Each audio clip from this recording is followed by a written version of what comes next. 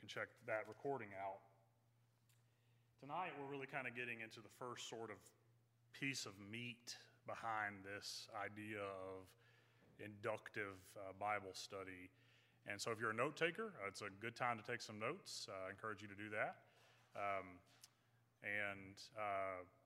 If you're not a note taker, you'll pick up some good tips along the way, so follow along with me as we talk together.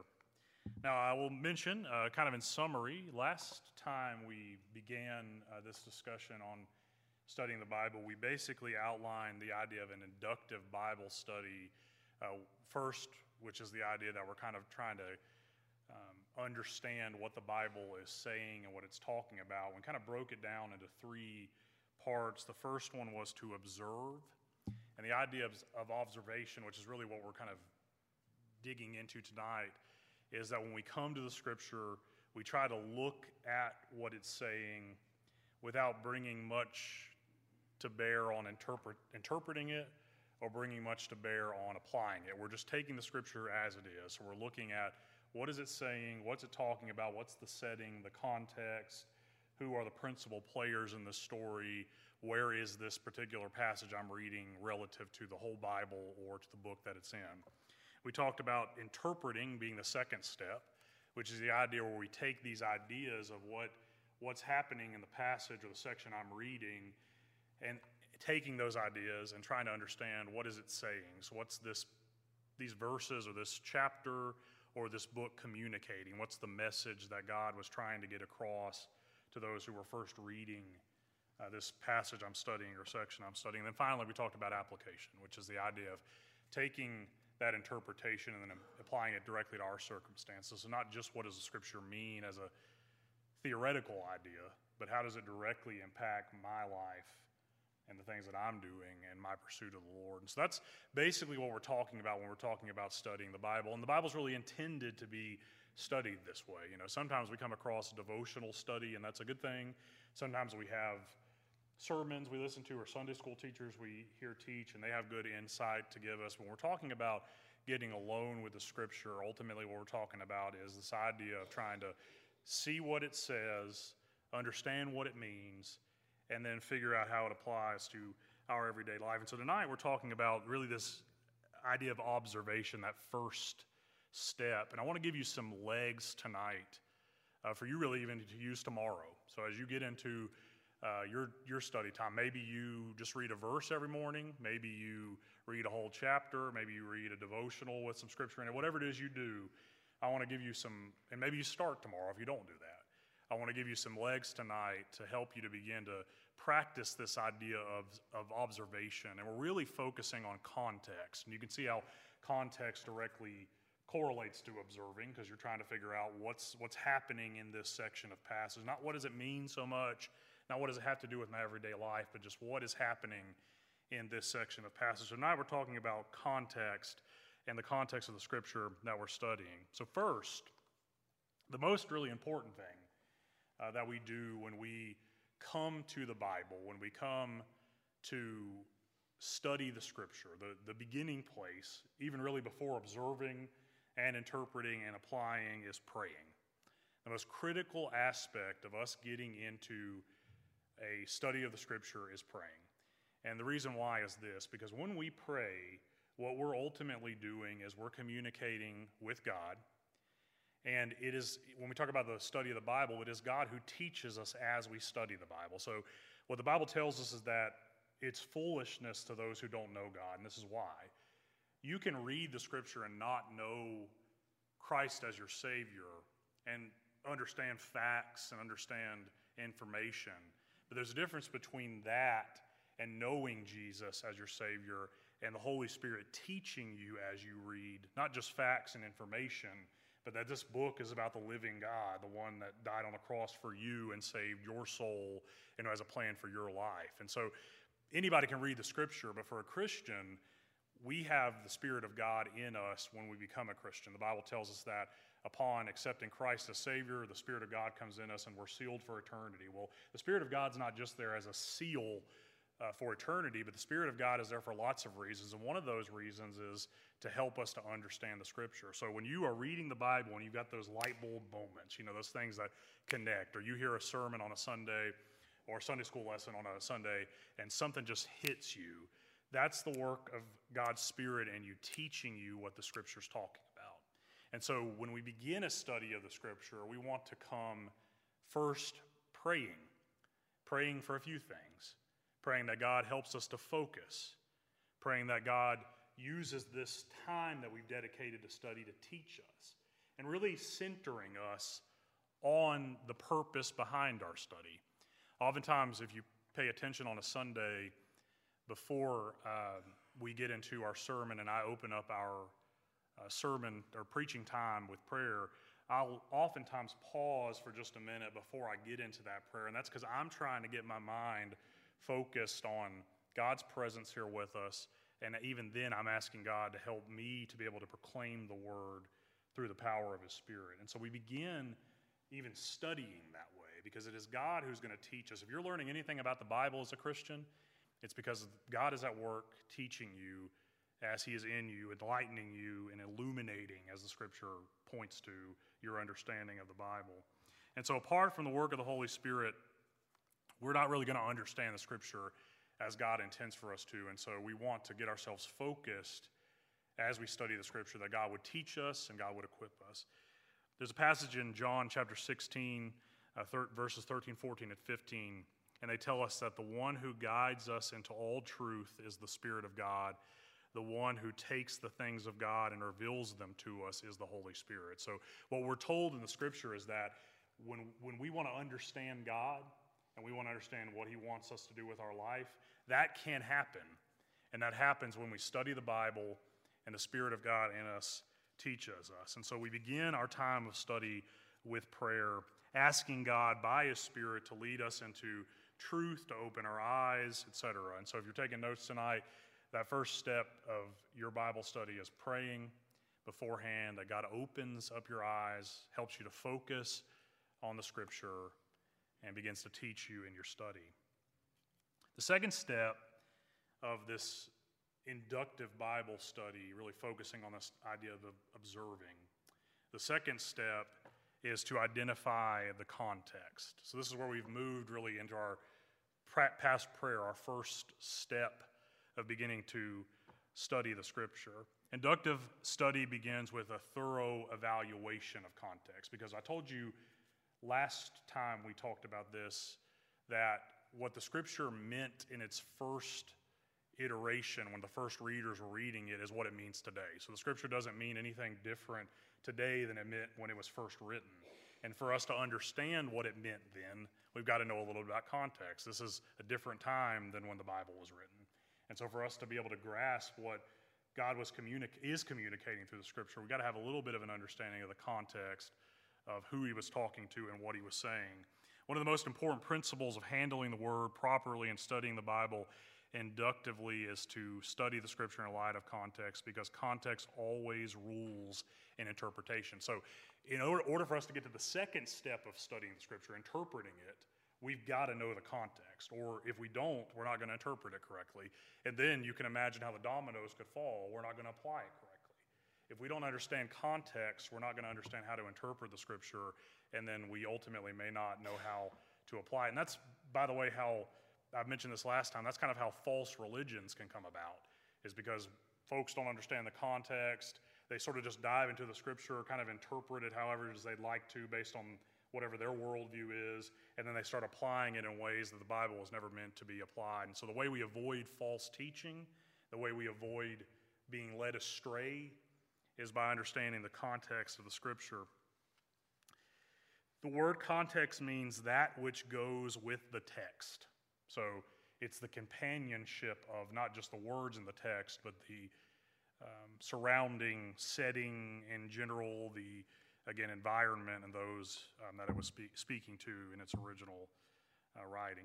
In Bible study, context is, and this is a note for you if you're a note taker, context is words, phrases, and sentences surrounding a particular word, phrase, or sentence. It's been a little while for some of us since we've been in high school. That's not like an age thing. It's been a little while since I've been in high school. And so you might be thinking to yourself, I vaguely remember the idea of context when I was reading literature for English or whatever. It's the same here for Scripture. This is not new information for most of us. The idea of, is that the Lord calling? The idea of context is this. That's just a third phone call that I've had in about a week. So the idea of context is the surrounding ideas behind the Scripture. What is being communicated in the sentences, the words, and the phrases that are inside of whatever it is we're studying. So when you think about context for a minute, think about the last time you studied a little bit of Scripture. Maybe you read a verse, maybe you read a chapter, maybe you read a section, 5 or 6 verses. The context is what's happening around that verse, around that chapter, around that section. Okay, and again, it's the words, it's the phrases, it's the setting, it's who is being spoken to, who are the principal players in this text, where is this occurring at, and what part of the biblical timeline is this occurring. Many of you have study Bibles. If you don't, I encourage you to consider getting one. You'll oftentimes find at the beginning of a book of the Bible, there's like a page that'll give you ideas behind context. So if you're looking at it and you're going, man, I don't even know how to get a grasp on where this is occurring in the biblical timeline, or man, I don't even know how to understand when this is occurring in even in the book itself. There are lots of good tools out there that'll help you to understand a little bit about context. That's not really interpretation, so we've not dove into interpreting yet. We're not just counting on somebody else's study notes about what the Bible means. We're just literally talking about time, setting, characters involved in the story. That's a little bit about context, and it's important to know. And so we have to identify the context, words, phrases, and sentences surrounding a particular word or phrase or idea that we're studying. Kay Arthur, who's a Bible teacher, uses the example of a trunk. So you think about the word trunk for a second. Well, what could a trunk be? Well, it could be like a suitcase, a hard-sided box. That's a trunk. Or a trunk might be the back of your car. The way you know what a trunk is yes, Bob. One more time. Thank you, Bob. Elephant's nose, another example. The way you know what a trunk is by what? The context, right? If I just say the word trunk, well, that's going to mean 3 different things. You know what it is by the context. And so that's the idea that's presented when we're talking about context. How is the word used? What's happening around it? An important part of study, because context is determined or identified by carefully observing what is repeated in the text and seeing how it all relates to what else is occurring in the text. The third step, as we're trying to identify the context and this observe section, is to observe the obvious. And so when you observe the text, begin by looking for things that are obvious in the text. What do you obviously see when you read the Scripture? Facts about those people, facts about those places, events that are the main focus of what you're reading. So what are the obvious things? Understanding context isn't that complicated. Look at the Scripture, write down some obvious things. I would encourage you, as you're doing Bible study, to take notes. Because what you're going to find as you read 2 or 3 chapters at a time is you're going to identify things that repeat sometimes. You're going to identify words that occur more than once. All of those things, as you're writing them down, they give you an idea of the context. So if you're a studier of the Scripture, and again, don't exhaust yourself over it. You can start with a verse, start with 3 verses, build up from there. But try to identify what are the obvious things that you're seeing in the text. If you keep your focus on the obvious, you'll discover significant or repeated ideas, and these will in turn show you the context of the book, the chapter, and the passage that you're studying. The next step of this study of context is to deal with the text objectively. Now, when we talk about dealing with the text objectively, we're talking about not focusing on the subjective. And again, this idea of objective or subjective, we're just talking about what are the facts we're seeing versus how do we interpret or think or understand the scripture to be communicating about us or about our life or about some practical application. So the idea of taking it or dealing with the objective hits right back into the same neighborhood of looking for contextual words, setting, facts. What are just the things that are clear and obvious beyond just repeated words, beyond setting? So we start basically with setting, characters, repeated words, etc.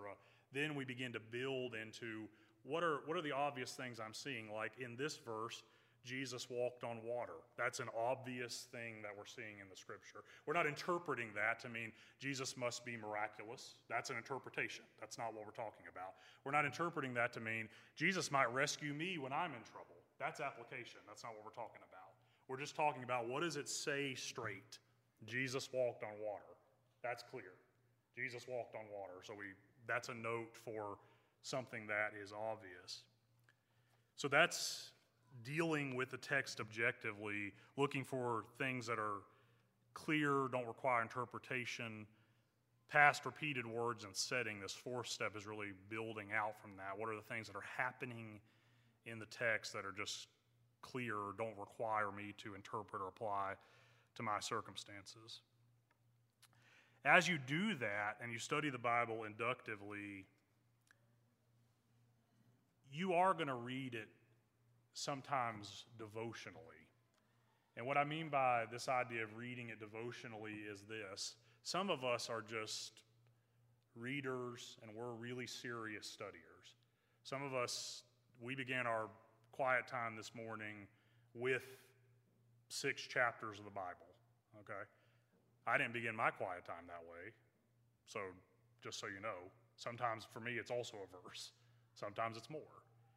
If it's you today and you're saying to yourself, hey, I'm not diving into the scripture that heavily, I've got a morning devotional I read with a scripture and a little bit of a write-up, then that's where you start.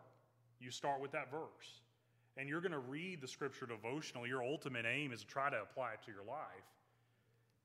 Before you get into that, again, start with just a little bit of observation. Start with a little bit of contextual study. Start with a little bit of, let me pull out my Bible and look at this verse that's in my devotional, but let me pull out my Bible and see where is that at in this chapter I'm in or this book I'm in. Look for those repeated words. Look for those objective things you just read and don't require you to interpret, and make some notes about those things. As you do that, as you begin to study that way, you're going to begin to naturally sort of blend into interpretation, because the more you've identified setting, the more you've identified characters in the scripture, the more you've identified key phrases, repeated words, the more you've identified objective statements like, again, Jesus walked on water. Not that means Jesus is miraculous, not that means he's going to rescue me, but just that Jesus walked on water. As you begin to do those things, you're going to begin to understand with a clearer eye through the teaching of the Holy Spirit in you, what is this passage saying? And that is going to lead us into interpretation, which is where we'll hit on next week. So the key to all of this, and let me give you some encouragement, some comfort tonight. The key to all of this isn't you seeing every repeated phrase, okay? The key to all of this isn't you pulling out every aspect of context. The key to all of this isn't you writing down every observable fact, and those are really the main things you're doing, context, setting, etc., observable facts, etc. The key to all of this is the Spirit of God is in you and is going to teach you. As you do this work, as you put in the energy, sometimes the time, maybe a little bit sometimes, maybe a lot of bits sometimes, as you put in the energy behind this work to understand what is the Scripture saying, God is going to meet you there. God is at work in a supernatural way in the times that you're studying the Scripture, teaching you and equipping you, because it is your God who put together the Scripture, and it is your God who wants you to understand it for your everyday life. And so if you will put in the work, and sometimes it is work, if you will put in the energy and the work to get alone with the Scripture and begin first to try to understand this observation, the setting, this context, these observable, objective truths, the Spirit of God will meet you there and begin to teach you not just those things, but how to interpret what you're reading and ultimately how to apply it. So last thing I want to tell you tonight, a couple of quick questions that you can ask yourself that will help you to identify the context. So all the things I've given you so far are kind of some framework behind the concept. But here's some basic things that you can think about even tomorrow morning as you open up your Scripture, whether, again, it be 6 chapters or 2 verses, as you think about context. These are not going to be new to you because, again, if you've been in an English class, you'll remember who, what, when, where, why, and how. We having a flashback out there? Who, what, when, where, why, and how. So take these notes. As you open the Scripture, who wrote this? Who said this? Who said whatever it is that I'm reading? Was it Moses talking? Was it Paul? Was it Christ? Who is the one that's speaking in the passage that I'm reading? Who are the major characters in the Scripture? Who are the people that are mentioned in the Scripture? To whom is the author speaking? So, again, who is the author? Who are the primary characters? And then who is the author speaking to? Who is it that this letter is written to? You'll hear me every Sunday, generally speaking, when I'm doing a sermon, I will talk to you about who the letter's written to. Right now we're in this 1 Corinthians 13. I will tell you Paul is writing this to the church at Corinth for XYZ reasons because, again, we've got to understand what it meant at the time to understand what it means today. So who? What is the next question? What are the main events? So what are the main things happening in what I'm reading? What are the major ideas or major teachings that I'm reading? What are the main themes of the teaching that I'm reading in this section of passage? What's talked about the most? If you read 1 Corinthians 13, you would say love. So that's what you're seeing as part of the theme. What is talked about the most? Next is when. So when was it written? Again, another reason why a good study Bible is of great help, because oftentimes you'll be able to find that right at the beginning of the book that you're in. When was it written? When did these events take place? Or when will they take place if we're talking about prophecy?